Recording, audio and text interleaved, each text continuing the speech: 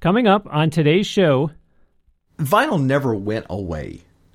So there's absolutely a resurgence because now you see it at Target and you see it at Barnes & Noble, and it's back, in front of the average consumer.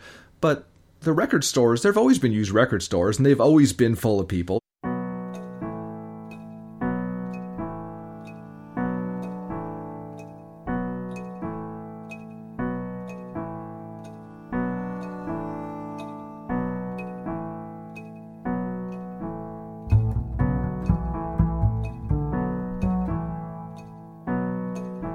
Welcome to another new episode of Now Hear This Entertainment, featuring interviews with guests who are having success in entertainment, primarily music. I am Bruce Wozniak, talking to guests who are singers, songwriters, musicians, recording artists, and more from the worldwide music community. Be sure you are on the list for the weekly e-newsletter. Yes, I am aware that a lot of people are trying to get you on their mailing list. That's because those folks want to bombard you to the point where you're ultimately going to hit the unsubscribe button. I'm happy to report that I only send out once a week. That's it, on Wednesday, when a new episode of this show comes out. So make sure you're signed up to receive that, for free, of course, to your inbox. If you're not already getting it, go to my podcast website, NHTE.net, and pop your email address into the sign-up box. I do publish exclusives in there from time to time, so don't miss out. There was one as recently as last Wednesday. I love hearing from listeners of this show. You can write to podcast@nhte.net, or instead of email, you are welcome to DM me through the @NowHearThisEntertainment Instagram account.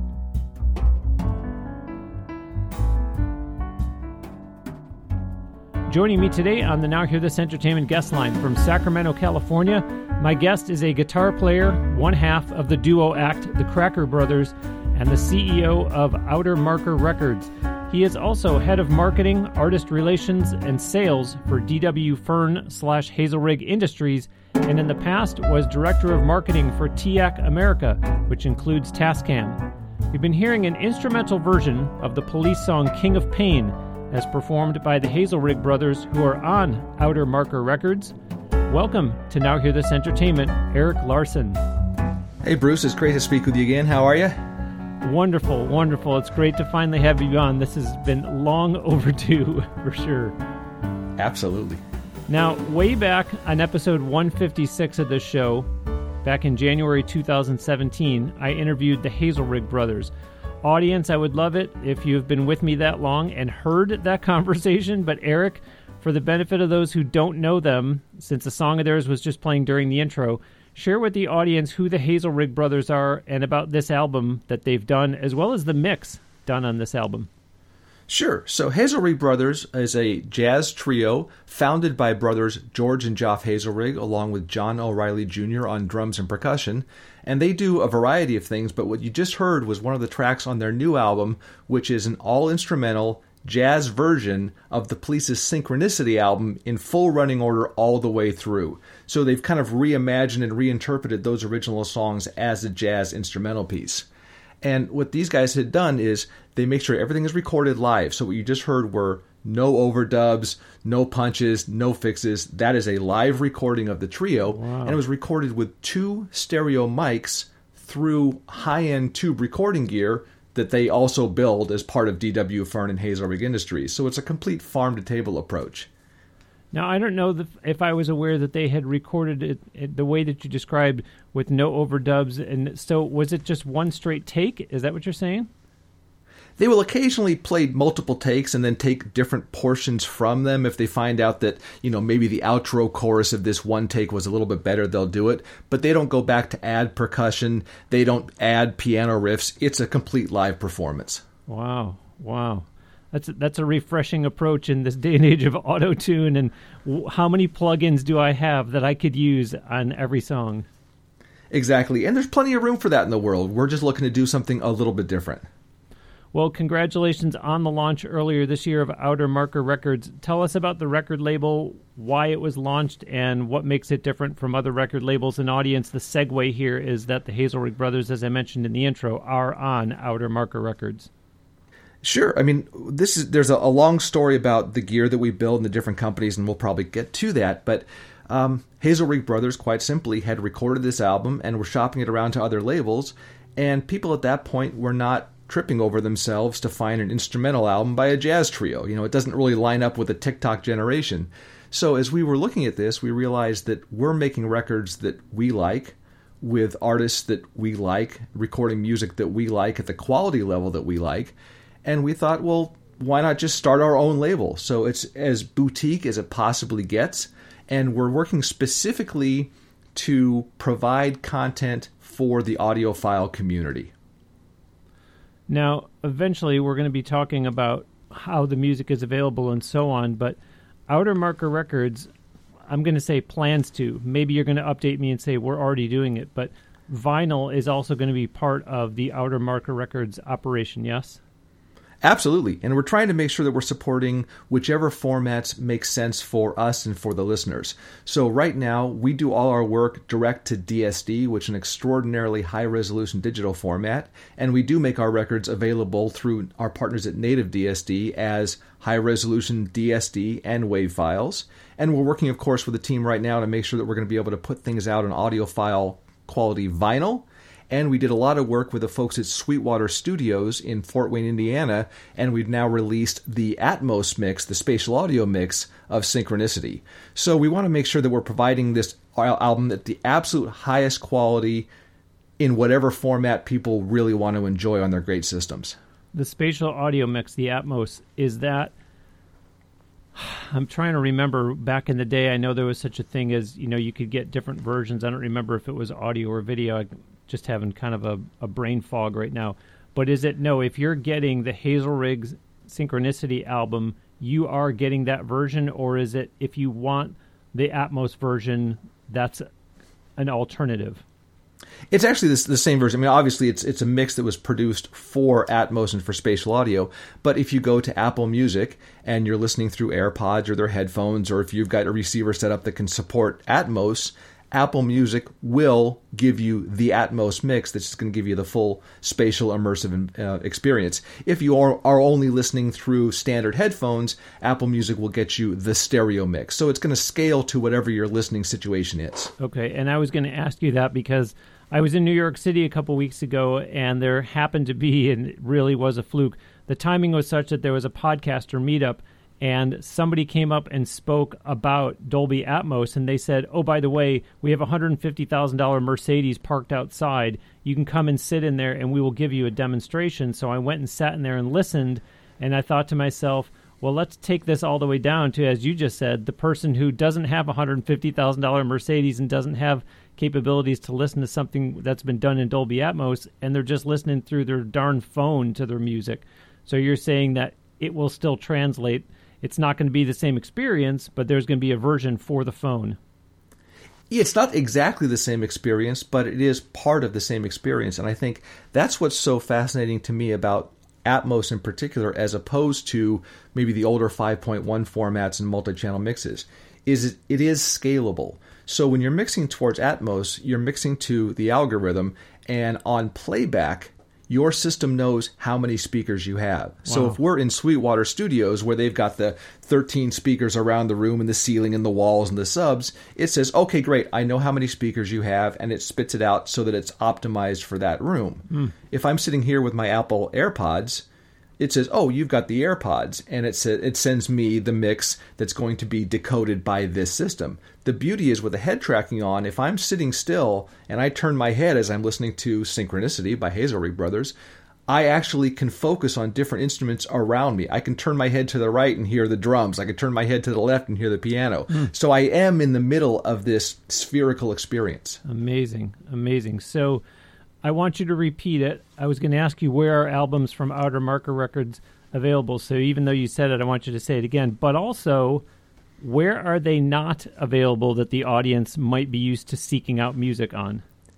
Right now, what we're looking to do is, obviously, you can go to outermarkerrecords.com and we can get you, access to our music on CD, or we can point you to our partners, Native DSD or Apple Music, and eventually vinyl. But we're also trying to make sure that we're protecting our artists and we're providing an experience that is elevated sonically and really financially. So, for example, we have no interest in working with Spotify. They've had some interesting news come out lately where unless you get X number of streams, you don't get paid at all. So you no longer even make your thousandth of a penny for the stream. It's simply a situation where you're throwing them the music, they're getting the listeners, they're getting all the benefits, and the artists get nothing. So we thought, well, there's no reason to get nothing. At least when we're working with the folks at Apple Music, our customers and our listeners get a better experience because of the work that Apple's done and the commitment they've made to spatial audio. They are actively working to provide a better listening experience for their users, and we want to make sure that we're aligning ourselves with companies like that. Okay, let's workshop this a little bit, because I'm thinking of the consumer who says, well, I'm an Android person, I'm not an Apple user, so I count on Spotify, I can't go to Apple Music. I'm also thinking of the devil's advocate who maybe is an indie artist that says, well, I'd still rather be in a position on Spotify to eventually get X number of streams so that I am eligible to start earning. So let's workshop through that. Sure. So obviously there are solutions for some Android users with Apple Music. So there are ways to do it. And of course, if you're listening through Apple Music on your smart TV and you happen to have an Atmos capable receiver and a home stereo system that supports it, you can experience it that way. And for the indie artists that are deciding to use Spotify for exposure in order to get people to their shows or to buy merch or to become excited, absolutely. If it makes sense for them for what they're doing, there's absolutely no reason that they should not. For the work that we're doing, with the artists that we're working with, at the quality level that we're hoping to maintain for our listeners, we've chosen to simply not to. Now, something that you've chosen to do, and I read this in an interview, so I don't think I'm giving away any industry secrets here, because this was an article that I read on the internet. And of course, if it's on the internet, then it must be true. Of course, absolutely, right? I read that Outer Marker Records is doing... The question was about what percentage, because, of course, artists all want deals with record labels, and the first thing they want to know is, what percentage am I going to get? And Outer Marker Records, 50-50 with the artist, yes? Absolutely. From the proceeds that Outer Marker gets in from the sales, and it depends on the channel. Obviously, we have a cut that we have with the folks at Native DSD, and we have our costs through CDs and through vinyl. But our profits, we split 50-50 with the artist. It makes the math easy, and everybody has some stake in the game. This is unique. Usually I feel like, be conscious, Bruce, of the fact that you have 162 other countries besides the United States that have listened to Now Hear This Entertainment. This time I'm going to say, for the people in America who aren't familiar, you keep mentioning Native DSD, and you talked about them before, but I just want you to re-explain who they are, what that is, in case people think this is a little over my head. I'll just go to the Outer Marker Records website and purchase the music through there, which I'm sure you're happy with, but I know you're also eager to be a good partner with Native DSD.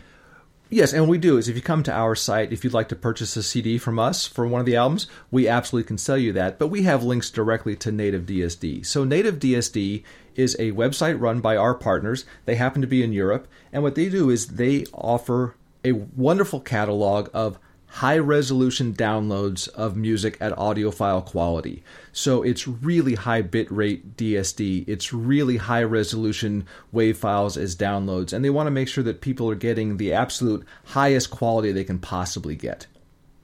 So let's go back to the fact that you said that Outer Marker Records is, in fact, working with Apple Music. So between Apple Music and Sweetwater Studios, it sounds like, and what you just described with Native DSD, of course, that you're being very strategic in the partners that you're choosing and working with, and you're having conversations. And it's not just a case of an artist uploading their own music and saying, hopefully it's going to end up anywhere and everywhere.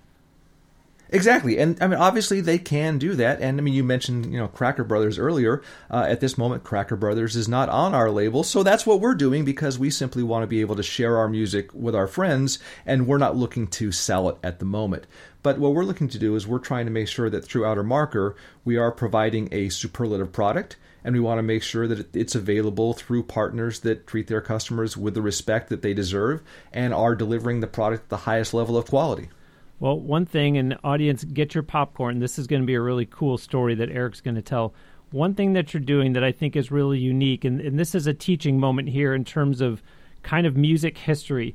Eric, talk about the history of record labels, meaning how the Outer Marker Records business model is actually what used to be done in the 50s and 60s versus what it turned into, say, in the 70s, 80s, et cetera. You and I talked about this the other day, and you mentioned earlier in this interview, we'll talk about that later because you were talking about the gear that the Hazelriggs do. So just walk us through that whole history and, like I said, the similarity to 2023 and Outer Market Records looking like the record labels used to back in the 50s and 60s. Sure. I'm not an expert in that field, and I'm not quite old enough to remember that exactly. But when I met George Hazelrigg, Joff Hazelrigg, and Doug Fearn, I was doing the marketing for TASCAM, where we were selling high-end digital recorders. They happened to use our high-end digital recorders to make the records they were making. I then found out that they also have been hand-building microphone preamps, equalizers, and compressors for recording studios for some years. Doug Fearn started a company called D.W. Fearn back in 1993 because he could not buy a preamp for his studio that sounded good enough to him. So he designed his first preamp, loaned it to a buddy of his, never got it back, and found out apparently he's now in the gear building business. George and Joff Hazelrigg eventually started working with Doug, and they decided to license some of his circuits to build kind of a Swiss Army knife product that contained a mic preamp circuit designed by D.W. Fearn, and part of an EQ circuit designed by D.W. Fearn, and a DI circuit designed by D.W. Fearn, and put it all in one box that they launched under their company, Hazelrigg Industries. Those two companies have now effectively merged, where Hazelrigg Industries, George and Joff Hazelrigg, along with Matthew Glosson, a shop apprentice, are hand-building all of that gear piece by piece in a small workshop. So it's all handcrafted recording gear. And that's very similar to what used to happen way back when.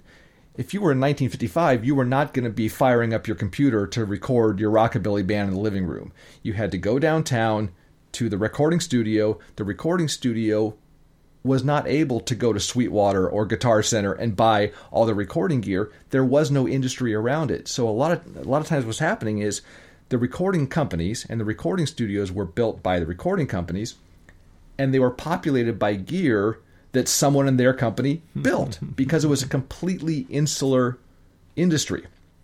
So, for example, we've all seen the stories. The Beatles went to EMI Studios in London, which is now Abbey Road, and they recorded on tape decks that were modified by EMI engineers, and they were recording through preamps that were built and or modified by EMI engineers, and those records were mixed by EMI engineers, and they were mastered by EMI engineers, and they came out on EMI records. So, you fast forward now all these years, and we have studios in Doug Fearn's home or George and Joff's home. It's populated with gear that they designed and built by hand, and they set the mics and they set the dials. In the case of Hazelrigg Brothers, they arrange and play the music, then they do the mix, and we put it out on a record label that we're running. So it's that farm-to-table approach that used to be commonplace and is now a little bit unusual, but we like the control it gives us. We like the amount of control over the quality, and we like to do it. So it's fun, and we think we come out with a great product. One of the differences is they are not a commercial studio. So I like that history lesson about back in the day. If you wanted to do it, not only did you not have a computer, but the gear just wasn't accessible to musicians to be able to do out of their house. And I think that's a difference, is that the Hazelriggs are not running a commercial studio where people can go to. But I still like that analogy. You keep saying farm to table. I feel like it's kind of hybrid because they have recreated what you just described from the 50s and 60s, and yet they're still technically, quote-unquote, home recording. That's the best part of it. Absolutely. And not even technically. I mean, quite literally. It is, this is Joff's basement. Now, obviously, it's not a basement, with the heater and full of, old boxes. They've pretty much, they've decked this room out. It's a great sounding room now. It's very small, but they're able to put the piano right next to the stand-up bass, right next to the drum set. And with 2 stereo microphones, they can go in, basically hit record on their system, and begin working on their albums. Well, I'm saying technically because I'm thinking of the person who says, yeah, I have my own home studio, and all it is he or she is sitting at their desk and they have a laptop and, maybe they have some kind of audio interface, and it's not really what the Hazelriggs have. But again, the Hazelriggs are not running a commercial studio. I do want to, in the second half of this show, talk about what some of those options are that the indie artist who wants to try to record from home can be made aware of through the work that you do with Hazelrigg and DW Fearn. But first, while we're still talking about Outer Marker Records, tell us about the artists on the label so far. We've been talking about the Hazelriggs, but is there anyone else maybe in the pipeline that you can reveal? And by the way, what could catch your eye as to an artist you might consider bringing on? Yeah, I can speak for hours and hours and hours about this. So right now, we have 3 albums currently available on Outer Marker Records. The first one, of course, is Synchronicity, as we spoke about. The second one is an album called Murmurations, which is about 26 classical solo piano pieces, mostly minimalist in the category of these. And these are performed by Marcia Hadjimarcos, who's living over in France right now. She is a phenomenal classical keyboardist. She plays piano and a lot of other historical instruments, and she has done just a fantastic job of creating this solo piano piece that was recorded on George Hazelrigg's 1887 Steinway grand piano. Whoa. So it is a beautiful piece, and it is eminently listenable. I mean, it's a fascinating record, and it definitely is both entertaining and enlightening. And this is her that you're hearing playing while Eric is talking. Folks, I wanted to make sure that we gave you a chance to hear the music that she has done. And what a cool story. I did not know that. So she came to America and recorded that? Is that how that was done? Yes, so that's George's piano. And they had known her for years and had been doing some things, and she was going to be coming over to do some work. So they said, well, tell you what, why don't you just have a couple extra days where we are? And she simply sat down. As I mentioned, they always have the mic ready to get set up. It's running through some DW Fearn preamps. And she sat down and played, did a few takes of each piece, and they said, that's the one, moved on to the next one. Wow. And it's just it's a beautiful, compelling album. So cool, so cool. Tip your hand as to who the third one is. We'll talk more about them at the end because we're going to play a song by then, but let the audience know who the other artist is that's currently on Outer Marker Records. And then, as I said, is there anybody in the pipeline, and what could catch your eye as to an artist you might consider bringing on? Yep. The third album currently available, in the vein of And Now for Something Completely Different, is an album called Twin-Headed Dragon, and this is by a group called Disaster Artist. They are twin brothers. It's a 2-piece art punk band.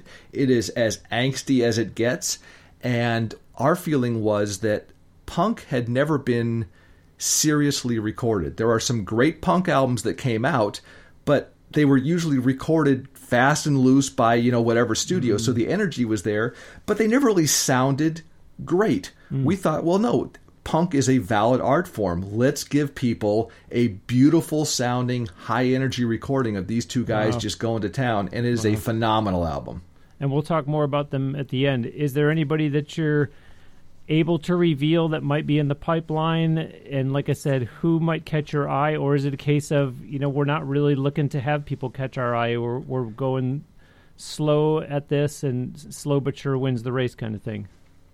Well, there's one album that's in the pipeline right now, and this is an album of birdsong that was recorded by Doug Fearn at just outside his studio. And this is something that will likely and hopefully never be able to happen again in our lifetime. At the height of the COVID surge, when the world first shut down, he was outside on his property and he realized he was not hearing airplanes. He was not hearing trucks. He was not hearing planes and trains. And for the first time, he heard silence. So he set up some microphones, and the birds came out. I mean, as you can imagine, they're finally like, okay, it's our turn again. And he's recorded this phenomenal experience of birdsong. And to be honest, I'm looking very strongly at yoga studios, pet stores. I mean, there's a very interesting, meditation chambers. There's a lot of market for something like this. And as I mentioned, now that the world's opened up again, these kind of recordings could not be created. Beyond that, what we're really looking to do is always look for music that we find compelling, fascinating, and to be a little esoteric. We always kind of have a soft spot for the stuff that's not going to be picked up mainstream. So we may not be looking for the next fantastic pop artist or the next fantastic country artist. There are already places where those people can go and they can get involved with those machines that are supporting what they do. What we'd love to be able to do are find the people that are creating compelling art that may not necessarily be mainstream, and then see if we can work together. So the Doug Fearn bird song, is that going to be just Nat sound, or is it, well, no, he went in and laid down some keys, or is there something that's been done instrumentally to underneath that? Oh, it's birds, baby. And let me tell you, these guys have been singing a lot longer than most of the pop artists out there, so they've got their act together pretty well out there. This is what they were rehearsing for their whole lives, is for the world exactly. to have their big coming out party. Wow. Very cool. Very cool. I'm joined today on the Now Hear This Entertainment guest line from Sacramento, California, by Outer Marker Records CEO and guitar player Eric Larsen. Coming up, I will be asking him about the Cracker Brothers, a duo act that he is a part of. Visit outermarkerrecords.com for more about the record label, including the artists that you've been hearing Eric talking about, as well as the ability to purchase music from those different artists, including a direct link to native DSD for online purchasing. Do note when you're on outermarkerrecords.com the links to find the label on both Facebook and Instagram. Meanwhile, yes, this show is on Instagram too, but I personally am on the Owl app, waiting to talk to you. That's Owl like the bird, but with 2 W's and 2 L's, and it's a great way to make connections for whatever you're doing career-wise, not just music. The founder of the app calls it LinkedIn on steroids, although the huge difference, and what makes it unique, is that you're actually calling people through their app, meaning you don't have to give out your phone number, but these are still voice calls, though. Experts from a wide variety of industries are on there connecting with one another every day. And as I always tell you, they are not a sponsor of this podcast. They're not paying me to talk about them. I have just found it to be really valuable in building connections. Try it out. Call me on there. Here's how to start. On my podcast website, NHTE.net, tap or click anywhere it says home, and then read the article I have posted there under the headline, Help Now a Phone App Call Away, to learn more about Owl. I've also got links in there for you to download the app for free from either the App Store or Google Play. Plus, you will see my invitation code, which is a required field as you're setting up the app on your phone. Get on Owl and start on your way to making great new connections for your career. Eric, in the lead up to today, you mentioned to me about Outer Marker Records' dedication to the audiophile community and how they are an integral part of your process. Share with us about that. Yeah, we obviously have been working with the audiophile community individually for quite some time, but these are people who are still actively listening to records. I mean, I don't want to date us, Bruce, but when we grew up, you bought the LP, you took it home, you put it on the turntable, you sat there with the sleeve, you read the liner notes, and you'd decide what record to listen to, and it was an activity. As things have happened and we've moved now to, music being just completely ubiquitous, and then it's on your phone, it's everywhere, it's become more wallpaper, where people listen to music just because they can. And the audiophile community still sees music listening as the activity. And they're spending time and money to build these phenomenal systems. I mean, some of these can be shockingly expensive with all of this esoteric gear, and it's all designed to give them the absolute highest quality experience. And quite often what they're listening to is Pet Sounds remastered again. Dark Side of the Moon again with a new master. And God knows, these are phenomenal records, but we just don't find that there are people out there who are specifically delivering extraordinarily high quality, compelling, high resolution albums to this community, and they're starved for it. So what we're doing is we're really wanting to make sure that we're giving them content that they can enjoy that really is new, and to be honest, is going to help them to finally hear what their systems can sound like. Because even though it's a great album, an album recorded in 1965 is not able to be recorded to the fidelity of an album that we can get today with today's technology. Wow. Yeah, and I think that's just another vote of confidence for the belief that vinyl is back. Maybe not to the extent that it was, as you mentioned, many years ago when we all got used to it being a thing because there was nothing else at the time. But the more artists that I interview that say, yeah, I'm releasing on vinyl, I would remark a record saying, yeah, we believe in it enough that we're going to release our artist music on vinyl. I think, in Eric, you probably, in all the work that you've done, folks will hear that coming up about your background. I think you are in as good a position as any to really make an educated statement about vinyl. And I keep using the word resurgence, if that's the right word to use, but clearly you feel that there is enough of a demand, and you just mentioned it with the audiophile community. Absolutely. I mean, the fact, vinyl never went away. So there's absolutely a resurgence because now you see it at Target and you see it at Barnes & Noble, and it's back, in front of the average consumer. But the record stores, there have always been used record stores, and they've always been full of people. There's always been the audiophile community. It's a format that's great. It's not perfect. I mean, we all grew up with records, and when you got in the car to go to school, you couldn't bring your record with you and play it. So all, cassette tapes and 8-tracks solved a problem. And then, the iPod was a godsend because it solves certain problems. If I'm walking through an airport, I'm not going to strap a turntable on my back. So there's a time and a place. But the idea of being able to grab an album of something that you own to support that artist and be able to see the large artwork and put the album on, you really can get a fantastic emotional experience. And vinyl cut by somebody who's really a pro, like Dave McNair, for example, is doing some fantastic vinyl mastering out there. The experience can be dynamic, it can be compelling, and it can be emotional. I mean, it can take you right back to where you were when you were a 15-year-old kid, spinning Who records. I want to go back to you saying that the fidelity that can be achieved today is far better than it was way back when. I mentioned earlier, audience, that we would get to this. So, Eric, tell us about D.W. Fearn / Hazelrigg Brothers gear, both as it relates to the record label, but perhaps even more so, might be of most interest to the indie artist out there who is, or who wants to get, serious about pro-quality sound rather than just good enough, meaning whatever gear they're currently using that they think sounds good, but actually might be hurting them more than helping. Absolutely. And again, this is not to be elitist. If you're a songwriter, I mean, Bruce, you know this better than anybody. Songwriters write songs. So if what you have is your iPhone and a legal pad and a guitar, turn on the Notes app, turn on your memo, hit record and record your song. I mean, that's absolutely 100% valid, and it's necessary for today. But if you're looking to make a great sounding record, then you want to get a better microphone. You want to get a better preamp that takes that microphone signal and allows it to be converted to your recording system. You want to record at the highest resolution quality you can with your computer or whatever system you're using. And each component along the way, the better it is, the better audio you're going to get at the end. And quite simply, when D.W. Fearn, Doug Fearn, started building his preamps in 1993, he was absolutely paying homage to some of the circuits that he's heard way back in the day, and he's still building to this day vacuum tube equipment.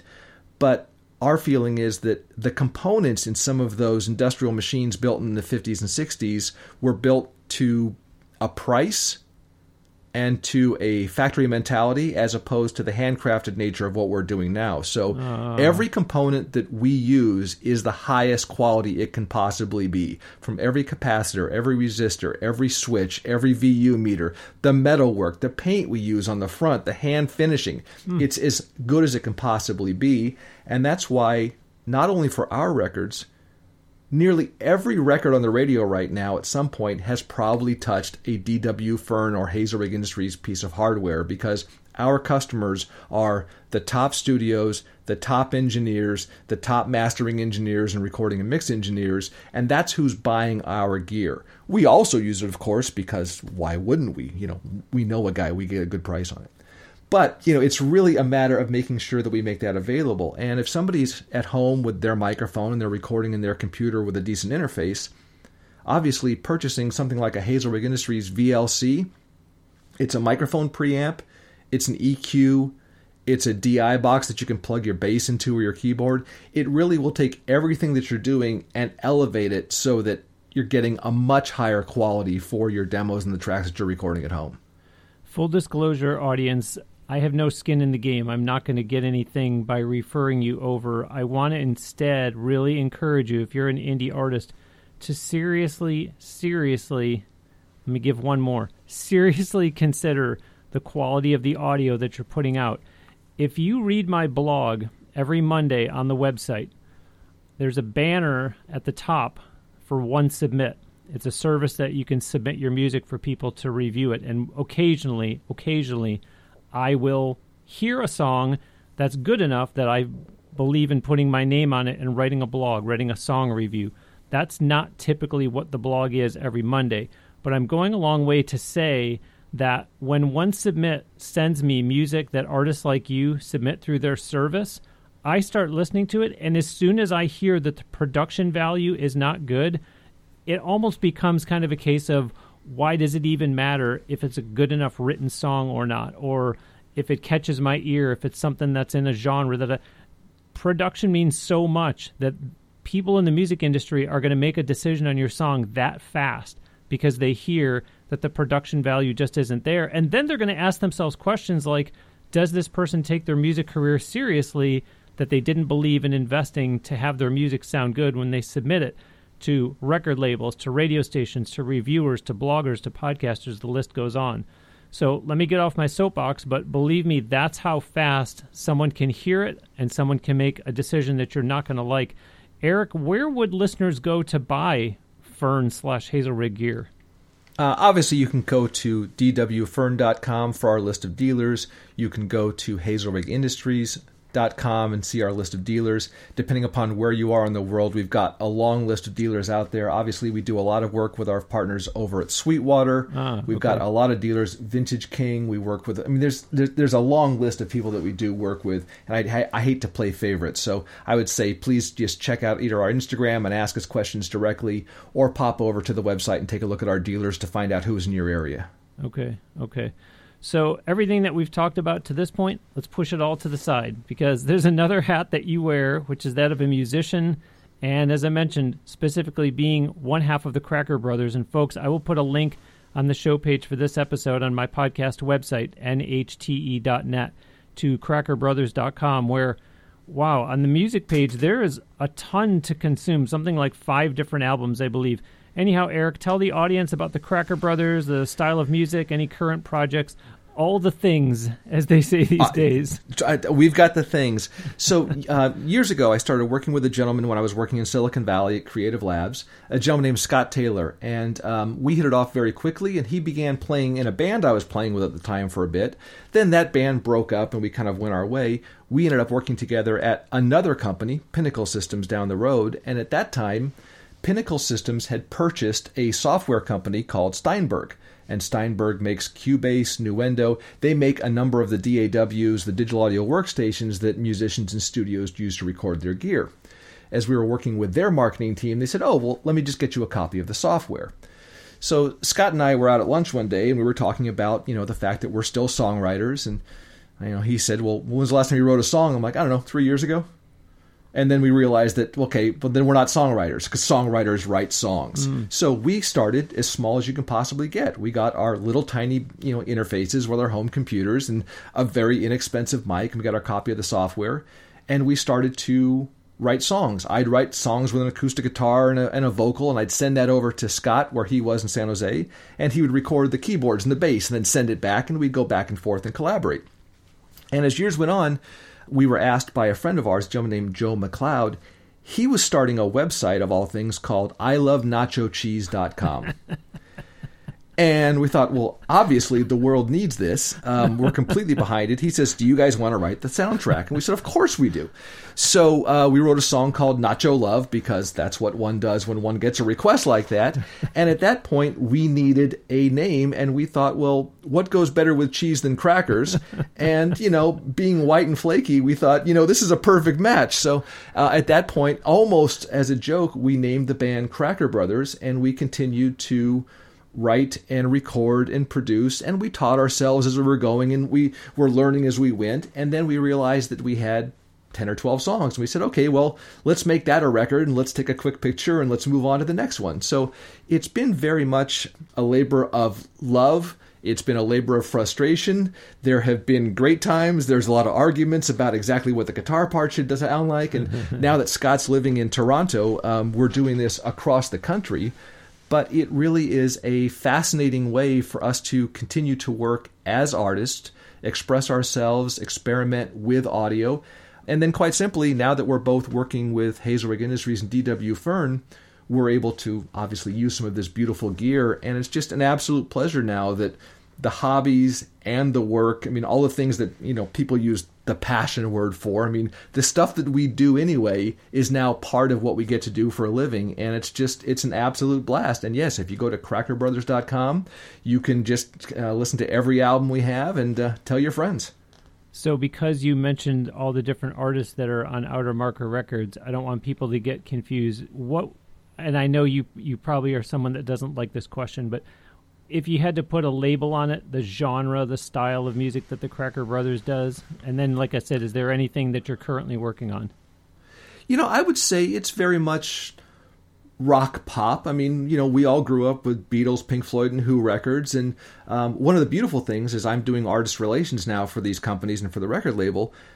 I'm being exposed to a huge variety of music that I wouldn't normally have listened to, and I'm falling in love with some of the new pop stuff. I'm getting an affinity for hip-hop that I never had before because I was closed off to those things, and now that I'm working with these people, they're like, hey, check out this new album, you'll like this one, and it's informing what we're doing as well.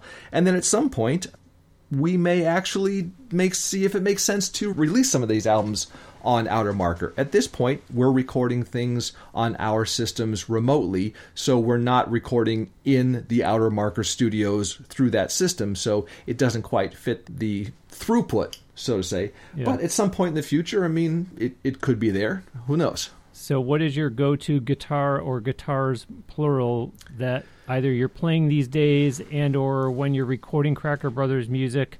And for that matter, a few weeks ago on episode 507, we heard Michael Rubin from the band King Falcon talk about his extensive guitar collection. And I know you've got quite the selection of guitars yourself. I'll let you answer the question first about, go-to guitars, plural, that you're playing these days and or when you're recording Cracker Brothers music. But I also do wonder, from your collection, if there's any one or two in particular that might have a good story behind them. There definitely are some of those. Now, keep in mind, I was working at a guitar store in my late teens and early 20s, and this was at the height of the hairband movement. So everybody was coming in and wanted to buy the Jacksons and the Charvels and the BC Riches that we were selling, and those were all phenomenal guitars. However, at the same time, falling out of favor were the Gibson Les Pauls, the Stratocasters, the Rickenbacker guitars. A lot of the guitars that my heroes were playing were not the flavor of the month. So I was able to purchase a lot of these just as used instruments. As they got older and I got older, used became vintage. So now I've got, a number of Rickenbackers, everything from a mid-70s 12-string to some mid-90s guitars. I've got a Les Paul Deluxe, just like the one that Pete Townsend used to play from 1971 hanging on the wall. Mm. But I would say of all of them, there is a specific ESP that holds a special place in my heart. When I was at TASCAM and doing artist relations, I started doing a lot of work with the band Death Angel. And I think some of those folks have been on your podcast in the past, if I recall correctly. Twice. And I kept in touch with those guys, and I was working with them. And I got a call one day, and they said, hey, we're going to self-produce our own music video. Would you like to help us direct it? And the answer, of course, is yes, because when somebody says, do you want to direct a metal video, you say yes. So, and at the same time, one of the guitarists, Ted Aguilar, who's just a beautiful man, he had released a new signature model on ESP, a beautiful guitar company. Kind of a white single cutaway Telecaster shape, neck through, all white pickups. And I always thought it was fascinating that somebody in a metal band was playing a white guitar.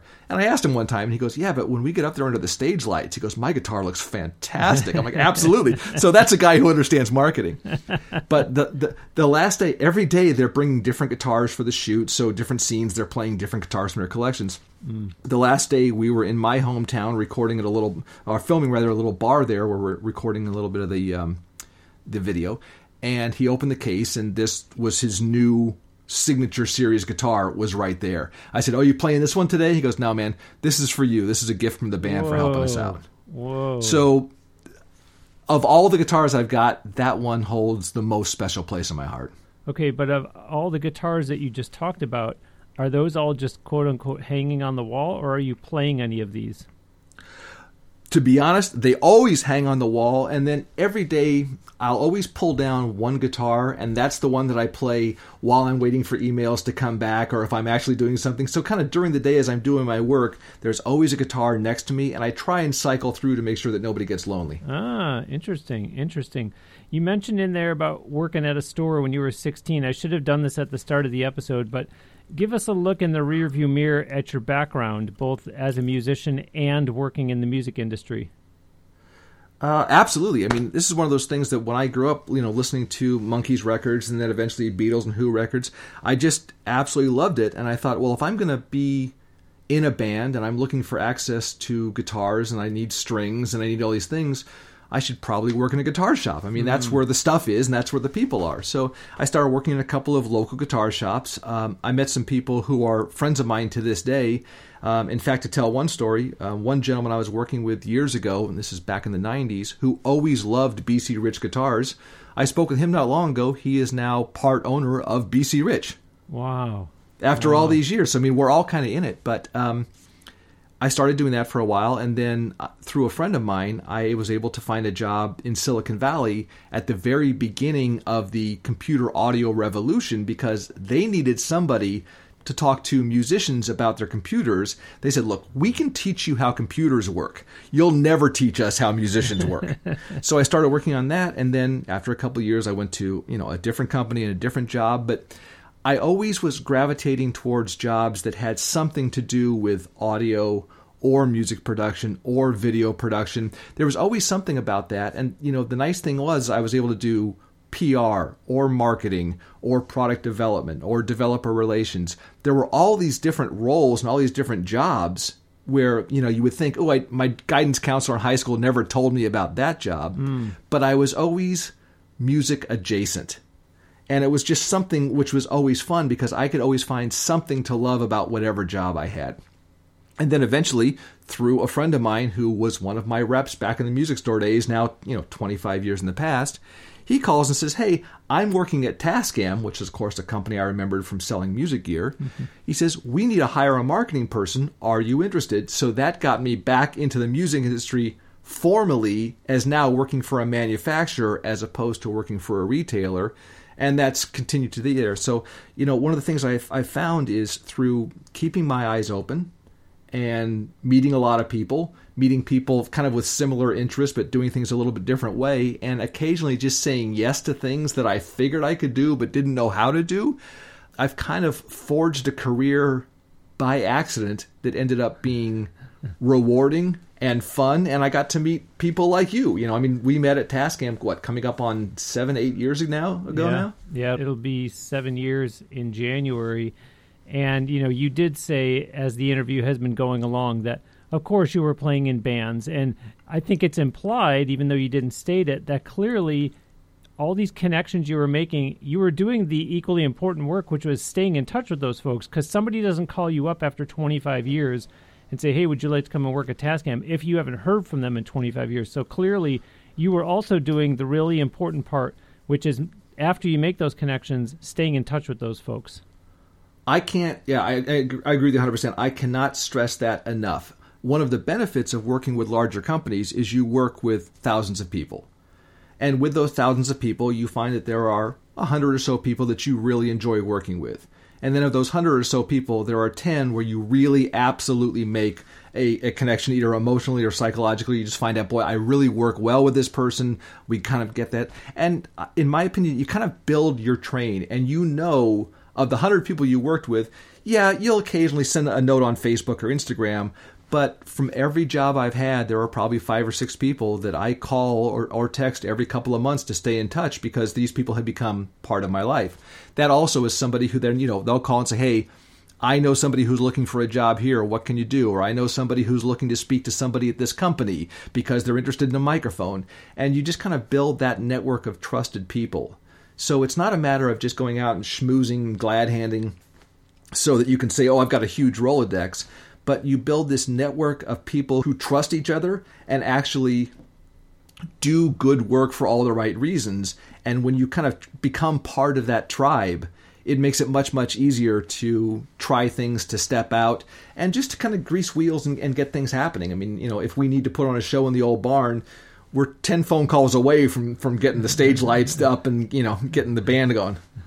I would argue that you're probably maybe like 5 phone calls away, but I'm biased because Eric and I, as he just mentioned, have known each other for what'll be 7 years in January, and it's also important, folks, to just be a nice person. And I think, Eric, that list that you whittle down of a company that has 1,000 people and you whittle it down to 100 and there's really 10, there are 10 people who, yeah, they're really good at what they do and they can help you out professionally, but they're just good people. Just good people, or I have some friends where we're all asses, but we're similar asses, So I can't say we're always nice, but we're nasty in all the right ways, if you know what I'm saying.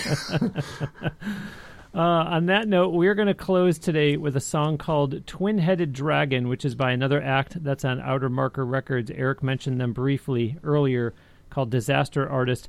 Eric, before I let you go and I play that track, share with the audience first more about these guys and their music.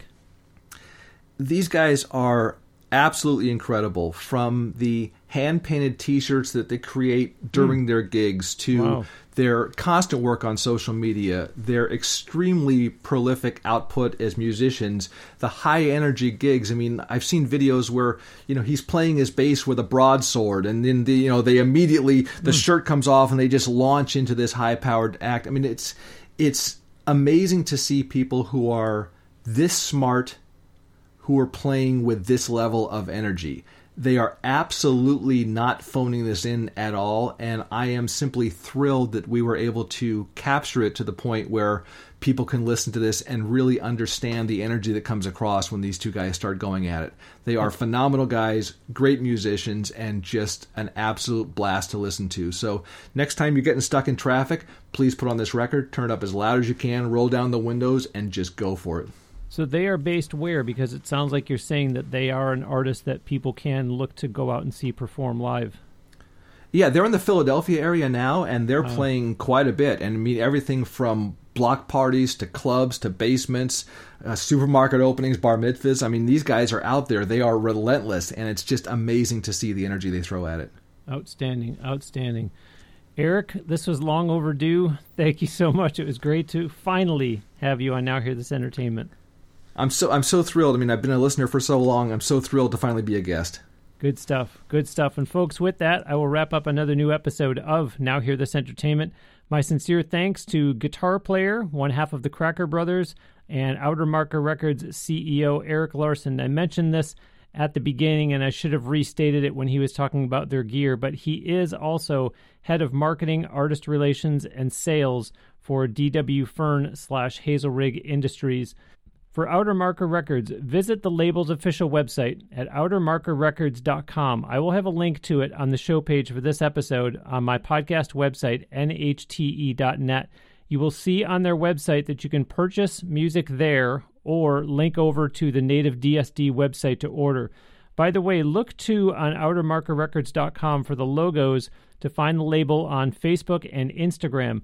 You also heard Eric talk about the Cracker Brothers. I'm going to also put a link on the show page for this episode to crackerbrothers.com. As I mentioned earlier, tons to listen to on the music page of their website.